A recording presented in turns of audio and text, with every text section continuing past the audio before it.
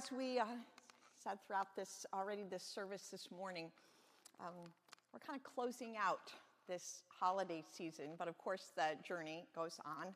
This morning we read from the Gospel, hear from the Gospel of Matthew, chapter 2. This is the only place where we hear the story of the arrival, the visit of the wise men. Reaching out from Matthew 2, verses 1 through 12. In the time of King Herod, after Jesus was born in Bethlehem of Judea, wise men from the east came to Jerusalem asking, "Where's the child who has been born King of the Jews? For we observed his star at its rising and have come to pay him homage." When King Herod heard this, he was frightened, and all Jerusalem with him, and calling together all the chief priests and scribes of the people, Herod inquired of them where the Messiah was to be born.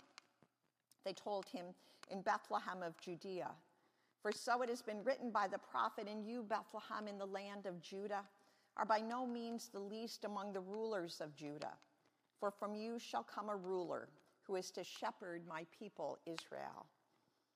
Then Herod secretly called for the wise men and learned from them the exact time when the star had appeared.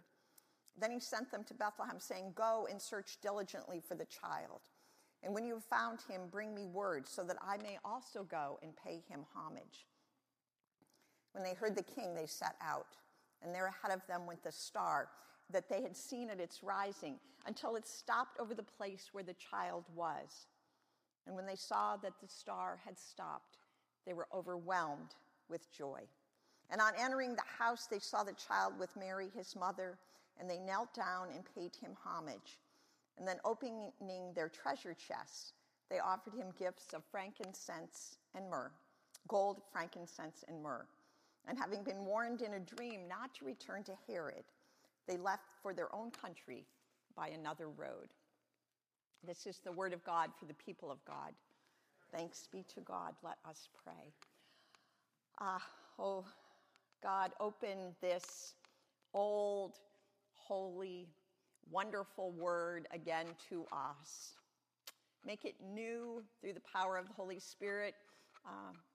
Help us see and hear and find new word, life-giving word for our lives. Amen. This passage you just heard is one of my favorite texts to preach on. There are so many wonderful people and parts to this story. It is a captivating drama with a powerful opening scene. In the time of King Herod, after Jesus was born in Bethlehem of Judea, wise men, magi, came from the east to Jerusalem asking, "Where is this child who has been born King of the Jews? For we have observed his star at its rising and have come to pay him homage." Wise men, magi, kings, we sometimes say, pictures and paintings and figurines, most often in colorful clothing, crowns and jewels, typically riding on camels, right? The drama.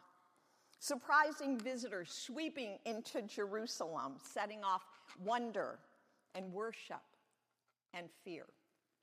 Then the scene changes. If we were doing this this morning in the drama, you see them come in, and then when the scene changes, the lighting shifts, and maybe there's just one spotlight on Herod in a dark corner.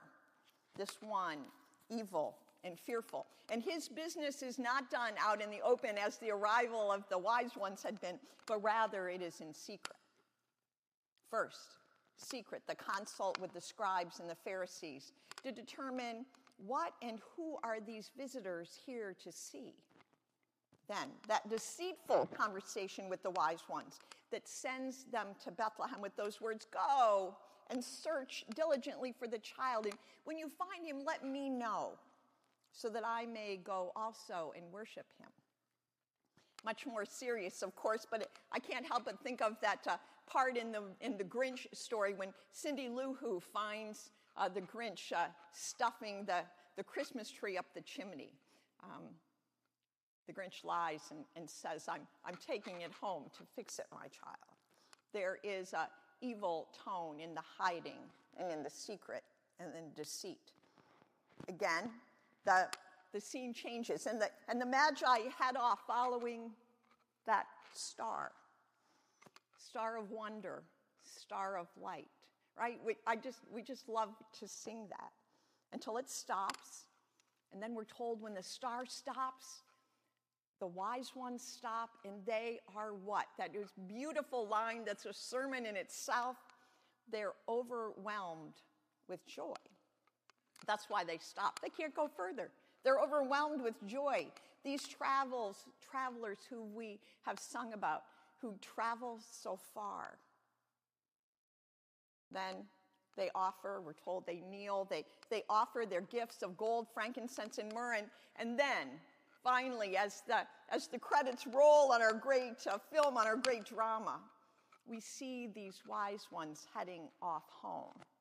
But this time, going home another way, because they've been warned in a dream that's not safe to go back the way they came. Oh, right? To be so wise. To be so wise. If this scripture was a movie, it would most definitely need both a sequel and a prequel, as they call them. A sequel to know what happened to the wise ones, those Magi, when they made their way back home. What happened after they got there? Did they tell about the Christ child? Did they tell their story? And if so, how did they do it? And how did it change the lives of those they told? And about a prequel. The story before the story. Who were these Magi? And how did they get to be so wise? That question we might be able to discern just a little bit of an answer to. Because let's go back to just those first two verses, those opening verses, because they give us simple but important information. What we hear is this is not some random visit to Jerusalem. They come asking, where is the child who has been born King of the Jews? How did they know that there was ever going to be a child who would be born King of the Jews? They weren't Jews themselves, but they were scholars, right? They had studied, and we don't know how they had gotten this information. We don't know exactly, but they were scholars. They had studied. They were learned ones. And then it tells us this: we have observed his star at its rising. They have not just been studying scripture or sacred text. They've been watching the sky. They've been looking. They've been observing. They were possibly astrologers. They had been careful in their waiting and their watching. It reminded me somewhat of Simeon and Anna, the characters that we celebrated from the Christmas story last week. This idea, this concept, this reality that wisdom comes in preparedness, in attention, in observation. To not just go through the motions of getting ready, of watchfulness, but of careful study. Again, of noted observations. As I move toward retirement, I have thought back quite a bit on my time in seminary and my first appointment. So, and I don't know if this is still true, but when I was graduating from seminary, United Methodist students had to have 3 courses in United Methodist history, polity, and doctrine.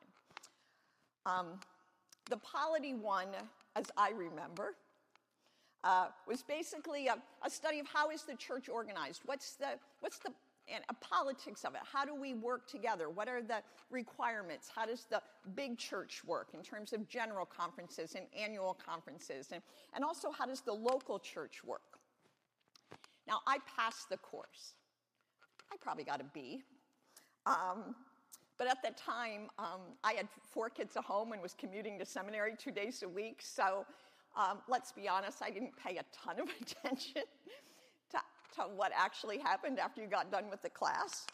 So when I got out into my first appointment, what I realized was I knew nothing. I knew virtually nothing about how the local church was actually organized. And in United Methodism, it's pretty specific. What your committees are, you've got staff parish and finance, and you've got trustees, and they all have requirements, and they all have jobs, which I maybe read in a book, and I maybe even answered the right question on a test, but I had absolutely no recollection of this. Now the good part of that, the good part of me not knowing what I was doing, was that I knew people who did, right? I had a couple of great mentors who I could call. I had resources before me, and quite honestly, it was not life or death, right? It was not life or death. But we know that's not always true.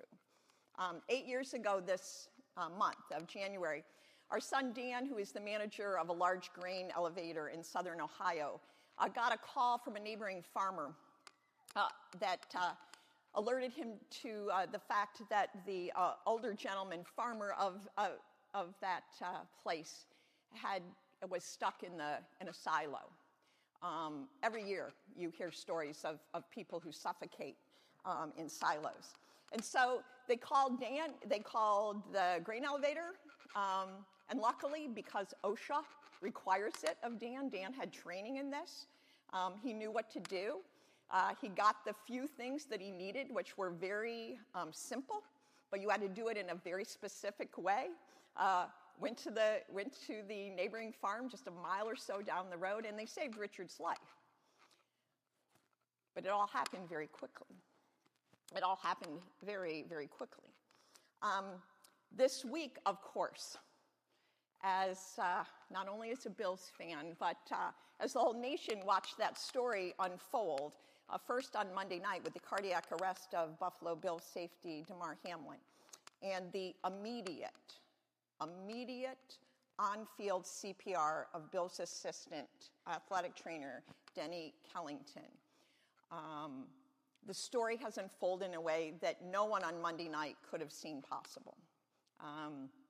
He's made a remarkable recovery. His ventilator's out. He's has FaceTimed the team. But what is the story of the week? And, you know, if you watch the NFL, you'll see this yesterday and today, all the players wearing For Love of Three patches on, things on the field. But really, who's the hero is that assistant trainer. He's the hero, but he doesn't have a number, so nobody can wear his number. But what the story has been so amazing is that all that preparation that would have ever gone into this man's training, so that when the moment came, he could do it. He didn't have to go look at a manual. He didn't say, let me check and see what we're supposed to do. He did it. Immediately, he responded.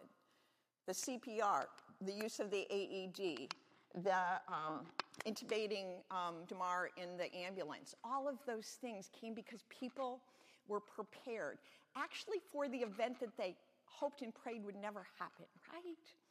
So when I think about this preparedness, this being ready for whatever might come, I think about these wise ones.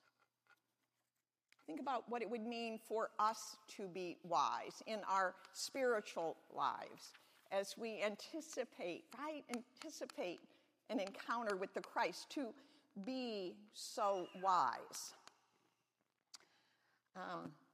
Repeatedly this last year, and you've all heard it a number of times, repeatedly I have gone back to the principles that Adam Hamilton had lifted up in our Lenten study last year, the walk.